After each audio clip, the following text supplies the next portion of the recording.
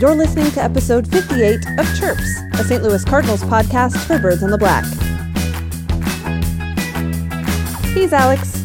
I'm Tara. And to kick off a brand new year, we're opening up the mailbag to answer your questions.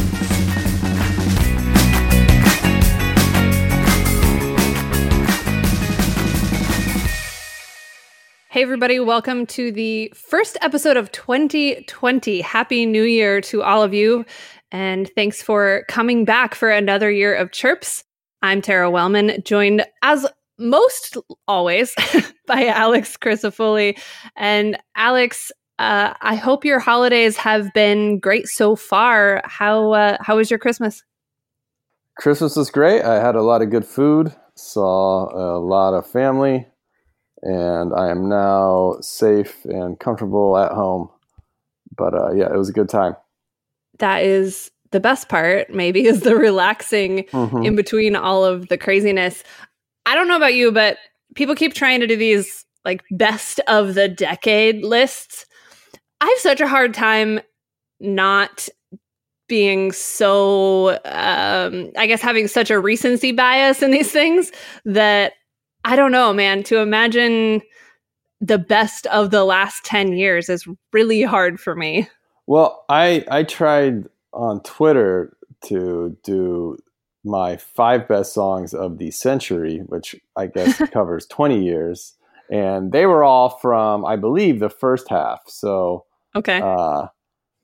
Yeah, maybe music's different. It has to stay with you. You have to see if it stands a certain test of time before you, I don't know, elevate it to certain status. What do you mean by? Give me an example of like a recency bias. Well, so a lot of these things are baseball related, but right? Like the like the top 10 home runs of right, the best regular season win, and of course. Yeah. The most fresh memories on your mind are the ones that you're going to be drawn to the fastest.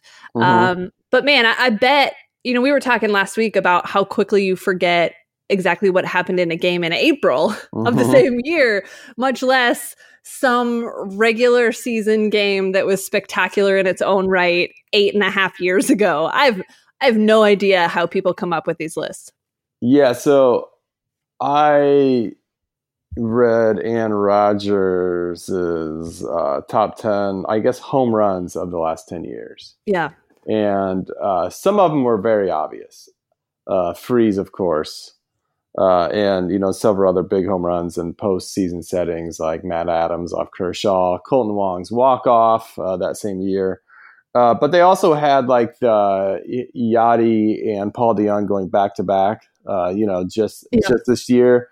In Game 3 of that September series against the Cubs, and I am curious, like what you said, like say that had happened in 2014. Is that something we would still talk about? Probably not, right? Because it's just a regular season game. But I don't know. That game did kind of reach a level to where it might be one we talk about for a while. I think because of the context of that whole series, everything about those individual plays from that weekend are magnified. I wonder how long that will last as we think back on the 2019 season and how some of those games hold up against other moments in time, because I think even you brought it up on Twitter, that Matt Carpenter home run really set the stage in the beginning game of the series for some of the heroics that we saw later. And we don't really talk a whole lot about that one because of what else happened in the series. So it is interesting to go back and kind of relive some of those moments and remember, oh yeah, that was pretty spectacular when it happened, but I just don't have the memory, I guess, to be able to piece things together over the course of an entire 10-year span. I would just like to reiterate how crazy that series was. Every game won by a single run, and most of them comebacks or at least tied late. In fact, the games were also crazy that I recall game 2. I think that was an afternoon game, like maybe a Friday afternoon game, if that sounds right. Yeah. If I recall, that was a really good game. And I remember almost nothing about it because the other 3 were on just another level. Right. I think it was a low scoring game, if that sounds right, like 2-1 or 3-2, Yeah. something like that. But yeah, that series was just nuts. I still can't believe it happened. It was probably the high point of the season. I mean, the postseason was cool, and the 10-run first inning against the Braves was cool. But man, as far as regular season play goes, that series was something that I certainly never expected, and maybe that's why it stands out so much. Yeah, good as it gets. So what we're not going to do is create a top 10 list of the decade. Instead, what we've done over the course of the holiday week is collect some questions from you, our lovely listeners, and we're going to do our best to tackle them because there's still not a whole lot in the way of news from the Cardinals. So we're going to talk about some things that may affect the team coming up, and we collected those questions from you guys on Twitter. So, Alex, I'm going to throw this one out first from our good friend Daniel Shoptaw, who listens to the show every week and because of that has a vested interest in potentially keeping track of the batting leaders again in 2020. So Daniel asked, what will Paul DeJong's batting average be in 2020? Or alternatively, will any Cardinal hit well enough that keeping track of the batting leaders will be relevant? This was sort of your pet project, or you hoped it would be last year. Yeah. So I thought about this one, and I don't see Paul DeJong being one of those guys who's going to stick around the top of a batting average leaderboard. But I'm going to predict he bats 233. He batted 233 last year, and so my inspiration for this is Chris Davis. That's the KHRIS Davis, who one of the more remarkable things in baseball, in my opinion, in the last decade, since we were just talking about things in the decade, he hit 247 for 4 straight seasons from 2015 through 2018. And he did it across 2 leagues. He did it the first year with Milwaukee, and then the last 3 seasons with the A's. It's crazy. You know, it became a joke after he did it the 3rd time, and everyone's like, well, surely he won't hit 247 again. And he absolutely did. So if I can't track Paul DeJong, if I can't keep track of Paul DeJong in the midst of a batting race, I can at least track to see if he's staying close to that 233 mark, which I don't know why I would want that. It's not, not that Paul DeJong needs to have a high batting average to have a good season. He certainly doesn't. He just had a good season, even though he hit 233. But yeah, I guess it would be nicer if he had a bit of a higher batting average, even though that's not really a stat we care about anymore. Regarding the second part of the question, the only 2 players I could think of, and the first was Tommy Edman, but I don't see Tommy Edman getting enough plate appearances to qualify for a batting title. So I'm going to say maybe Colton Wong, who I think led the team in hitting last year with like 285 or something like that. So maybe Colton Wong would be the best person here. I don't know. What do you think? What do you think to Paul DeJong's batting average next year and the second part? Well, so 233 was his average in 2019. Yeah. I think that I expect Paul DeJong to keep getting better, assuming Paul DeJong can stay healthy. So healthy and rested enough to not be absolutely gassed by the end of August. So if they're able to find a way to get him rest, to find a way to maybe let Tommy Edman play some of those innings at shortstop or whatever the case may be, I expect that he's capable of that batting average going up. There were times last year where obviously he came into play in the batting leaders conversation, right? So at times he can look like a player that can factor in with the consistent hitting as well as with the power.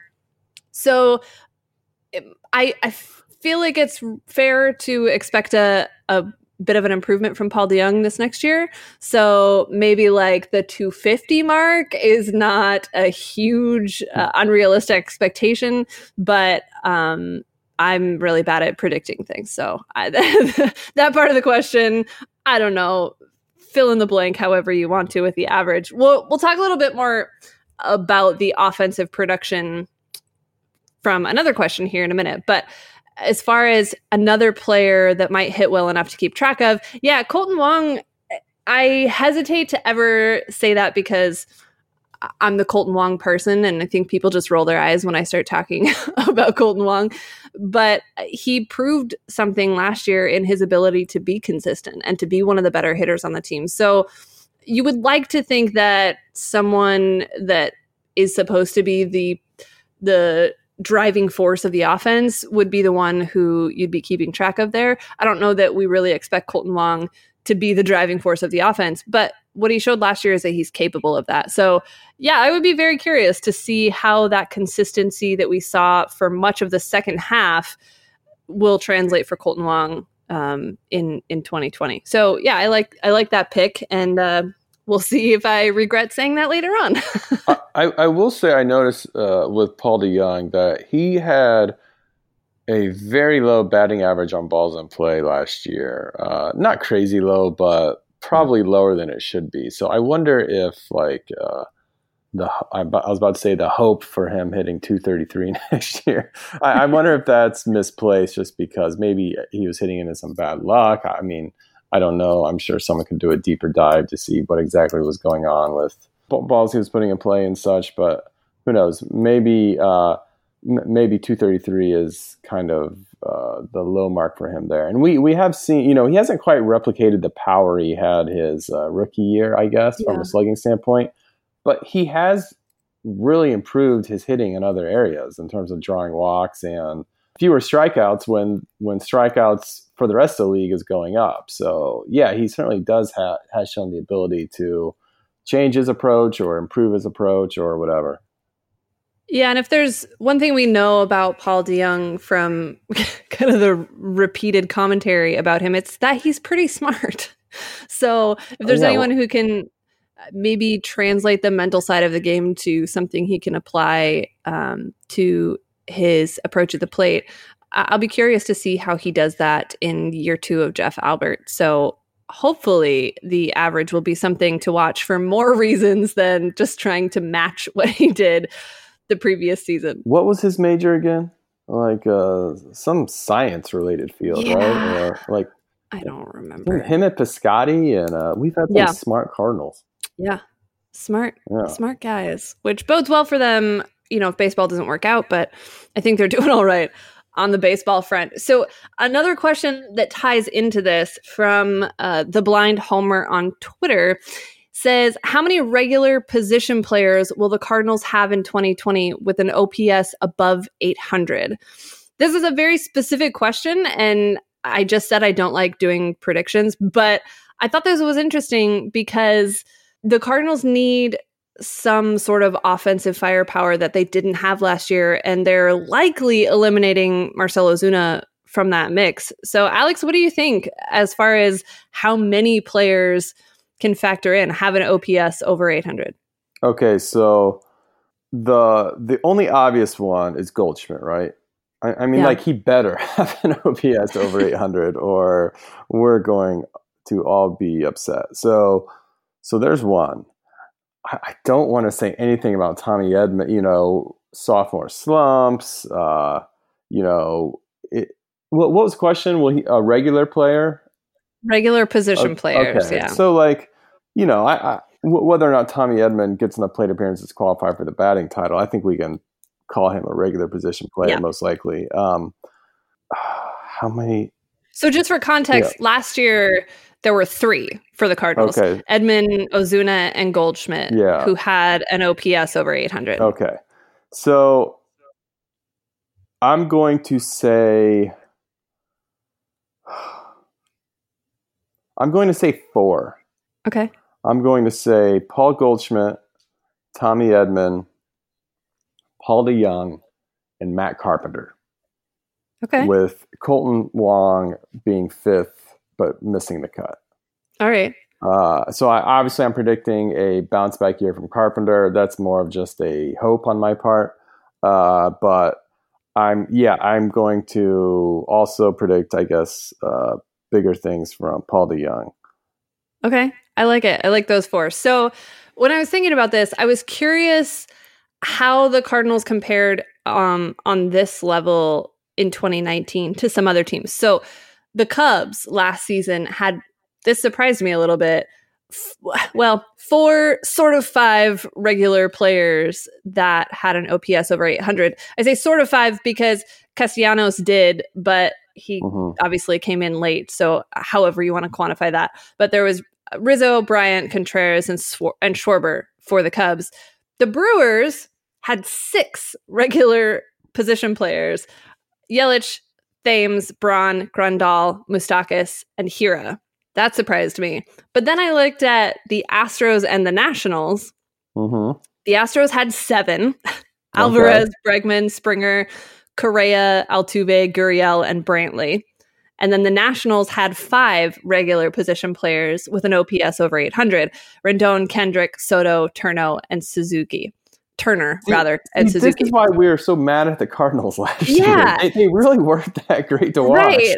A lot of times. When you look at what other teams were doing as far as that metric, which is obviously just one way to quantify what you're doing offensively, but I mean, I feel like it's pretty telling when the Astros have 7 regular position players with an OPS over 800 and the Cardinals have 3.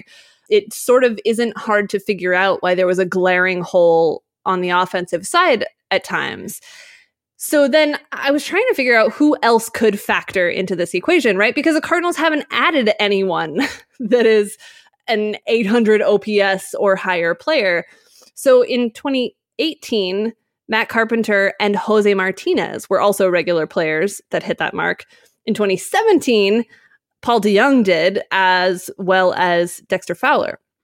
So again, like, it depends on where you draw the line for regular players, right? With the number of games or the number of plate appearances. But those guys all factored in as players who are capable of hitting that 800 OPS mark. So and obviously, again, if we're taking Marcell Ozuna out of that mix, which may or may not be the case, but as of right now, that's sort of, we're planning for that to be the case. Edman and Goldschmidt. And then you're right, it kind of gets a little weird from there. Matt Carpenter's capable. Paul DeJong is capable. Obviously, Jose Martinez is capable, but where's he going to play? So he's likely not going to get the kind of plate appearances to maybe be regular in the lineup. Colton Wong is a bit of a wild card because can he replicate what he did in the second half last year? I think what happens with Dylan Carlson will be really interesting to me because he's a guy that's obviously capable of that kind of production, but when will he make his way to the big leagues? We don't really know that at this point. So I sort of landed on 4 along with you when I'm looking at what the roster appears to be at this point. And man, that's not what you like to see in comparison to the best teams in baseball right now. No. And yeah, it goes back to the point I made when I sort of interrupted you, which is that, and I don't think any of us have forgotten, but this was not a good offensive team last year. So I don't know. Yeah, a player like Dylan Carlson is, I guess, sort of the wild card, but we don't even know if he'll be playing. And if he is playing, like, we have no idea what he's going to look like at this level. So that seems seems like that would be a very bold pick, like even more bold than saying Matt Carpenter, because at least we've seen Matt Carpenter. You know, Matt Carpenter is barely a year removed from having a. I don't have his stats in front of me, but I'm almost positive he had an above 800 OPS in 2018. Yeah. Correct? I mean, he had to. Yeah. So, so like, I don't know. There's a part of me hoping that there's going to be positive regression with a lot of players next year. And whether or not that means like 4 or 5 players above an 800 OPS, or whether that just means like, that doesn't really matter. More so just that, guys who had sort of down years at the plate, even Yadier Molina, and I know he's getting older and there's no reason suggest like he's all of a sudden going to like be an above average hitter at this age with comparison to the rest of the league. But that doesn't mean he's going to hit as poorly as he did last year. And the same goes for Carpenter. I'm hoping Goldschmidt, even though he was one of the guys who had an above 800 OPS. I don't know. I'm just rambling here. I'm just still thinking like, yeah, where is this offense going to come from? And hopefully somewhere, because it sounds like it's going to have to come from within. Yeah, one of the questions we got was from Nicholas, who asked if a true impact bat is still a realistic option. And Nicholas, I think we would all say it's an option, but as for being realistic, it doesn't seem like that's something that this organization is particularly intent upon finding at this point, and that they would much rather, as you said, Alex, figure out some sort of progression of some of those guys that have potential that haven't really made their mark yet to fill in some of that offense. But it doesn't look particularly exciting when you look down that roster and realize there are two guys that I would feel comfortable saying will have an OPS over 800 in comparison to the teams that were the best in baseball last year with 5, 6, 7 players above that mark. That offense is probably going to be the biggest question mark because they just they haven't really done anything externally to fix what the problems were last year. To change gears and talk about pitching, because, well, we thought that was going to be a problem last year, and it was until it wasn't. We got a couple of questions about pitching. So from Lucas, this is a good question, and then I'm going to tie it in with something that Kyle Reese actually asked us to talk about. So Lucas, his question was, should the Cardinals have gone for more certainty or higher quality in the rotation? It's tough to ask Waino to replicate 2019. I don't know how long Hudson can outperform his peripherals, and it's a complete question for the 5th spot. The alternatives don't get me excited either. So that's a question, Alex, is should the Cardinals have gone for perhaps more certainty in the rotation? And then we'll talk about what Kyle wanted us to talk about after that. For the first part, the answer is yes. Should they have? Of course they should have.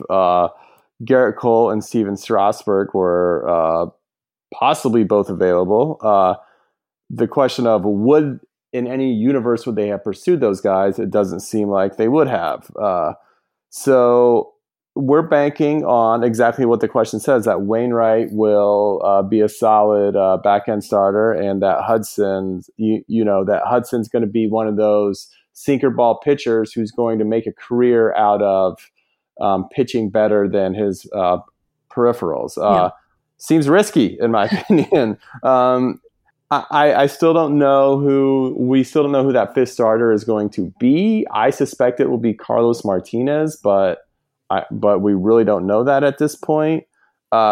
Yes, they should have acquired another pitcher. I suppose even Dallas Keuchel, who, I think most of us would have been fine with the money that he got from the White Sox, the Cardinals paying that. I've seen some people say that they thought it wasn't the greatest deal for a pitcher like Keuchel, who's no longer quite what he once was. But I don't feel 100% comfortable with this rotation, and I don't think that's breaking any ground. I think that's how a lot of people feel. Yeah, the Cardinals have for a while now done this thing where they are willing to take a risk that's not about money or years on a pitcher they bring in from outside the organization, but instead is a risk of banking on their depth at the minor league level. We've seen that work out. We've seen it be okay. I don't know that we've seen it provide a ton of confidence and a ton of that certainty that Lucas mentioned in the question. I don't know about the Adam Wainwright part of that question. I think at this point, it's impossible to say that, yes, I expect that same kind of year from Adam Wainwright, because man, we just don't know how age is going to affect anyone at that point in their career and how healthy he's going to be able to be. But I think if he's healthy, we have no reason to expect him to not be at least effective in the version of Adam Wainwright that he is at this point in his career. And that's great. But to the sort of the heart of the question, is that enough? Is that enough to bank on that you don't need to go get more pitching? No, probably not. And that's going to continue to be a conversation as long as this goes along. There are certainly guys who could factor in from the minor league level, one of them being Austin Gomber. And Kyle on Prospects After Dark this week mentioned that he would like for us to talk about Austin Gomber, which is funny because he said that as the answer to my question to Kyle about how Austin Gomber would factor in. So, I mean, I think, Alex, the real answer is that we have no idea. He spent much of the year last year dealing with a shoulder issue. Reportedly is having a regular off season. We should note, just got married. So congratulations to Austin Gomber and his wife. But what does that, not the wedding, not that, how does that set him up for next year? But what is his role next year with the major league team? We certainly don't know, but I don't know, call it a hunch, if you will. But I can imagine a scenario where Austin Gomber plays a pretty important role for the Cardinals in 2020, maybe sort of Dakota Hudson-esque in the way that he can bounce into the rotation if necessary, hold on to that spot for as long as they need him to, but also maybe be a reliable arm out of the bullpen if they need him there. Although that whole situation could get weird too, because he's a lefty. They're going to have, strangely, a surplus of left-handed options out of the bullpen. So maybe that's not where he factors in. But I guess the super early prediction from me is don't sleep on Austin Gomber, because I think he presents something that's very different than anyone else that could pitch out of that rotation. And if he's healthy and someone else falters, whether it's Dakota Hudson or Adam Wainwright or Carlos Martinez or pick your poison, I just wouldn't write him off as a legitimate option quite yet, because he's been good.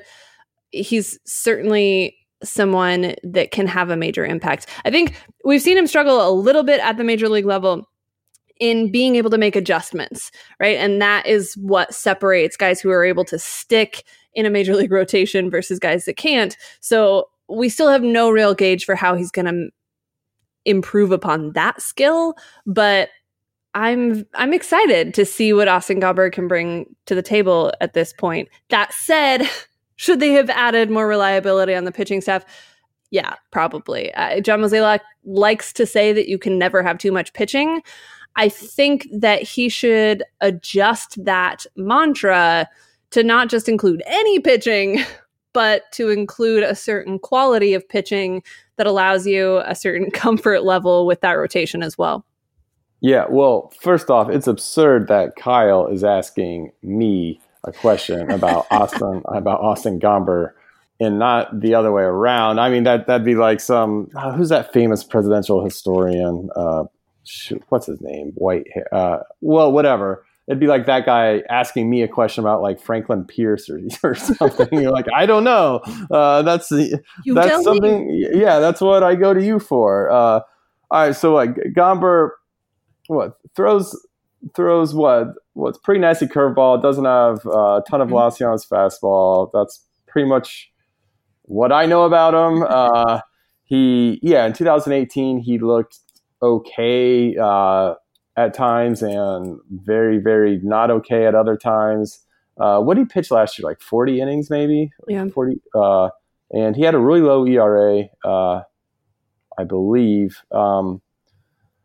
So I don't want it to be I'll talk about Gomber in the way I'll talk about like Daniel Ponce de Leon, in that like I just don't want it to make every year it being like we're relying on these kind of and I don't know if this is what Austin Gomber is, but like these kind of the stereotypical quadruple A guys to cover like 50 to 75 innings, starters innings per year. I would prefer, like what you said, to go out and have more I guess arms that have done it at this level. So That's basically my whole commentary on Austin Gomber, which is that I really don't. I'm really unqualified to talk at length about him, and I will swing that question back to Kyle for next time he's on Prospects After Dark, or next time he's on here, because he certainly knows more about than I do. Or I'll look up some. I know obviously Joe Schwartz likes him a lot. Mm-hmm. I can ask Joe about him a little bit.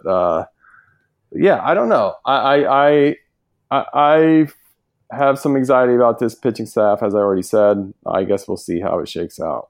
We were worried about it last year too, and for good reason. And I think it showed in the first, 8 weeks of the season why we were worried about it. Certainly kind of rounded into form as the season went along, but there's not a lot of certainty in that. I think Jack Flaherty, we have seen what he's capable of. Miles Mikolas is a guy that may struggle every couple times out, but he's also capable of putting together a gem when everything's going well for him.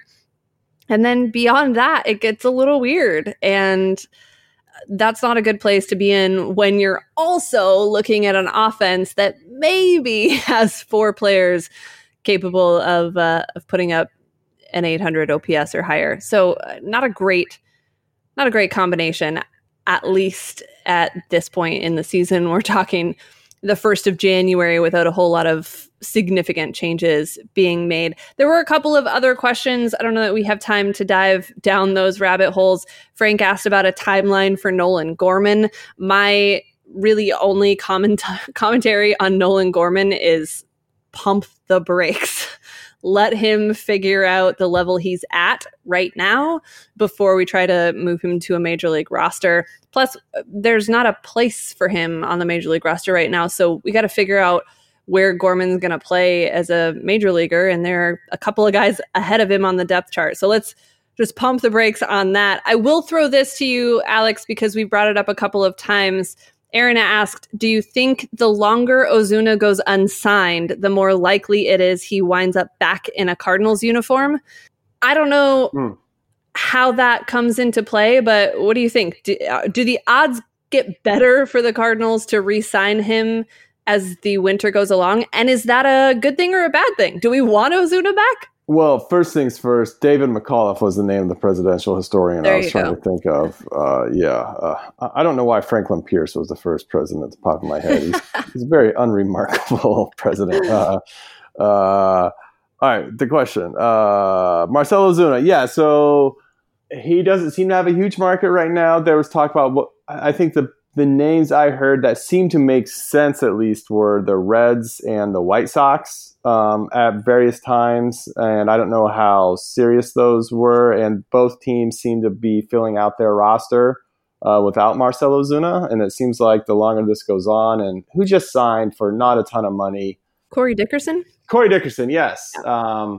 That didn't necessarily foreshadow great things for a Marcell Ozuna market. And this is kind of what we predicted, right? That that he was going to have a tough time finding a big multi-year contract, especially, in light of last year's free agency. Now, this year has been a lot more active. So I think that gave at least me some hope that that there was going to be a team that would, sign him to pay him some good money. So far, that's not happening. Does that mean he's going to end up with a 1-year deal with the Cardinals? Possibly. It certainly looks more likely than it has at any other point in this offseason. And a part of me wants to say, good, since we don't know who's going to be in left field. And the Cardinals haven't done anything to acquire a type of bat who can hit for an 800 OPS, which Ozuna did last year. On the other hand, there was a part of me that's just kind of like a little hungover on the whole Marcell Ozuna experience. Yeah. It's just the defense, the kind of streaky peaks and valley hitting. I don't know. I really don't know what the answer here is. I certainly wouldn't be bummed to have him back. He's a great guy, that's for sure. So, and he's a fun guy to have on the team. He just can be a bit of a maddening player to have on a team. He's the type of player I think I would love if he was surrounded by 2 or 3 reliable big bats. But when he's the big bat, and I hate that we've fallen into a place where we're constantly using that term, but I understand why. But when he's the big bat, I don't necessarily love him as much. Yeah, I think he's just so inconsistent. He's very all or nothing. I mean, he's going to hit 2 home runs a game for a week and a half and just look like you can't throw anything past him. Or he's going to strike out on 3 pitches with the bases loaded, and you can't figure out how to get out of that down streak, the slump that he's in. So, yeah, I agree. He's a frustrating player. He was also a significant portion of the Cardinals' offense that they have no significant way to replace at this point. I wonder, and this is sort of taking this in a different direction, but I'm going to ask it anyway. The Cardinals front office keeps emphasizing that they have a lot of players that they need to see what they're capable of. They need to give these guys a chance to play. If they were then to turn around and bring Marcell Ozuna back, what does that do for the narrative they've been trying to construct? I mean, I feel like that would be such a backtrack. Because look, if Marcell Ozuna is there, he's going to play.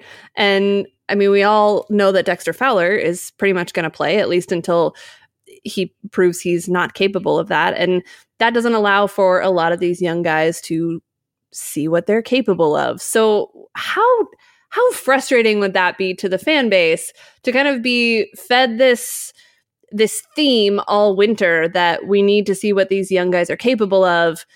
But then when Ozuna kind of falls in their lap, they just throw that all out the window and go back to what they did before. Well, that's the danger of narratives, in that your primary goal should always be improving the team or putting the best product on the field as possible.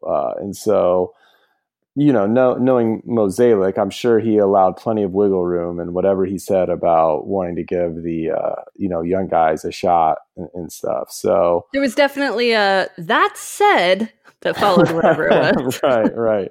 So I don't know if it does much on that front.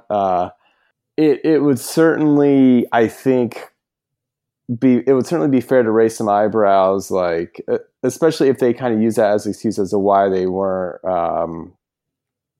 shopping for like huge end free agents like Anthony Rendon or something like that. If we're going to say like, well, we can't go after Anthony Rendon because we have all these young guys coming up.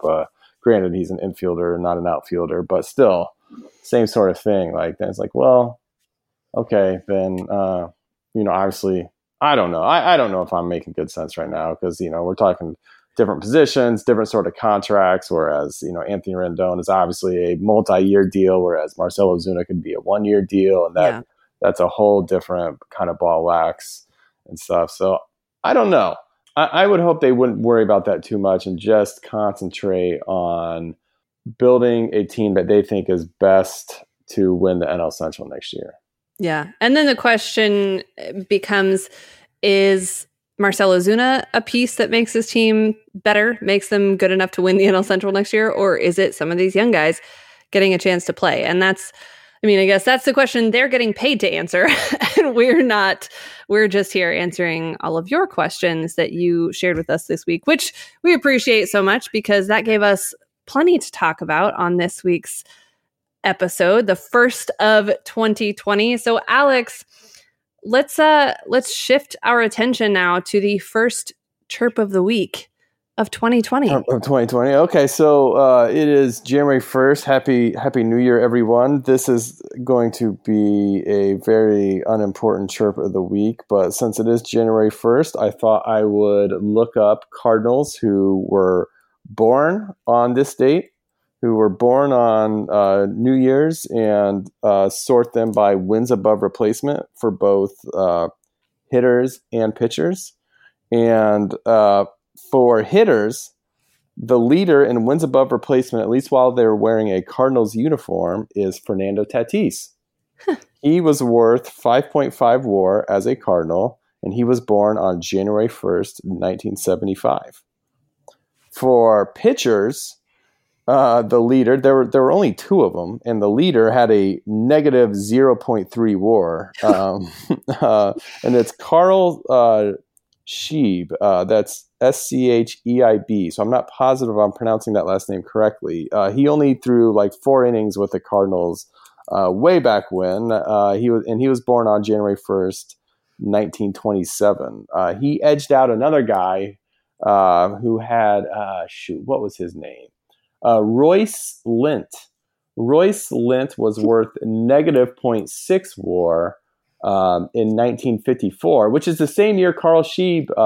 So in 1954, the Cardinals had both Carl Scheib and Royce Lint pitching for them, and they were both born on New Year's Day. And because I didn't get too much mileage out of this. I thought I'd also look at Cardinals who died on New Year's Day, and do the same thing. And first we have Ernie Cog, I believe that's his name. No, Ernie Coy. I'm sorry, last name Koy, and he was worth 1.7 WAR for the Cardinals in 1940 and 1941. And he died at the age of 97 on January 1st, 2007. And he was the hitter in this equation. The pitcher in this equation is Carmen Specs. That's his nickname, Hill. If you look at his Baseball Reference page, as a lot of these guys, Specs was a go-to nickname for anyone who wore glasses, basically, back in the day. Sure. Yeah, so look at his Baseball Reference page. You'll see why he was called Specs. But he pitched for the Cardinals in 1929 and 1930. And he died on January 1st, 1990, at the age of 94. So two guys who lived pretty long lives. And that's all I have for a New Year's Day version, or I guess New Year's Day influenced chirp of the week. Do you have any New Year's Day Cardinals memories? I don't know why you would. It's a very not active time for baseball or the Cardinals, but I'm sure anything. I'm sure that there's something that happened at the first of the year at some point, maybe in the last decade, that I've forgotten 90% of. But no, I have no recollection of Cardinals related. There's probably been a big trade at some point. Yeah, right? there probably has been at some point. Like maybe I wonder if when Whitey Herzog was doing all that wheeling and dealing, back in the day, if any of those, I feel like those happened right around the winter meetings and leading up to the coming season. So I wondered if it happened. In recent history, it feels like the Cardinals' big business has been done by Christmas. So yes, January is not very exciting. That is true. Now, I will say, hearkening back to a chirp of the week from several weeks ago or months ago, and like I said, I really do need to start archiving these so I don't start repeating myself. If you recall, I did some very elementary math and crunched the numbers for how long it usually takes the Cardinals, how many years is usually between each Cardinals championship. Yeah. If I recall, 2020 was the year the Cardinals are due to win the World Series. So big expectations for this year. Well, hopefully they come through with that. It's going to be interesting to see how, really, these were great questions because these are a lot of the things that we're going to keep talking about over the course of the winter. And as we go along through spring training and seeing who makes that opening day roster and what happens from there. So thanks again to all of you for playing along and asking us questions. And if you know of any big news that happened on New Year's Day, please feel free to share that with us as well. Let me ask you a quick question before we go. Is there any part of you that hopes, obviously not a big part, but is there any part of you that kind of hopes the Reds beat everyone, at least in the NL Central, just to teach a lesson to the Cardinals that, you can't just sit idle in the off season because of what happened last year, or because you found that perfect point where you can maximize profits and also field a team that should be somewhat competitive. Like, obviously, the Cubs could win NL Central too, but that's a little different because the Cubs are kind of like the Cardinals here in that they're not really going all out to improve their team. In fact, they might be worse offenders than the Cardinals. Yeah, they're certainly not making many attempts to improve. Yeah, as far as the Reds are concerned, yes, there is part of me that would love for the Reds to just kind of come not out of nowhere. I mean, I think we started talking about this last year. I know I started talking about it last year with the Reds as a team that might sort of be sneaky good, and then they really weren't, so they weren't a factor, at least until later in the second half, perhaps. But yeah, the Reds have been a team that has at least made things interesting, I think, with the decisions that they've made. And I don't think there's any way you can argue that they're not trying to make their team better. What happens as a result of that is certainly to be determined. And the changes they've made don't guarantee anything. But yeah, I think in the baseball climate that we're in right now, it would be nice to have such an immediate and comparable example of a team that intentionally made itself better on paper, and then that actually worked out in them being better on the field and in the results as well. Not that I'm going to be rooting for the Reds, but I certainly wouldn't mind if they were, in fact, much improved this year and made things interesting in the division. Me too. I think Reds fans will be insufferable if that's the case, but so it goes. Well, it's been a while since they've had a good excuse to be insufferable, so I'll allow it. That's true. It should be interesting. And as John Mozeliak has said before, and will continue to say for at least a little bit, there is still time in the off season for things to get done. So maybe everything else in the NL Central will kick into that same level of interesting as the Reds have been so far. But for now, that will do it for our New Year's Day episode of the show. Thanks again for listening and for joining us as we start another year of chirps and of content covering the St. Louis Cardinals and somewhat Cardinals adjacent content as we go along throughout the winter, depending on what they give us to talk about. So thanks again for your questions. Thanks for listening. As always, make sure that you're following on Twitter and that you're subscribed to the podcast on whatever podcast listening service you prefer. I think we're on most of them, if not all of them. You can follow Alex on Twitter at AlexCard79. I'm on Twitter at Tara Wellman. Thanks for listening. And for Alex, I'm Tara. We'll talk to you next time.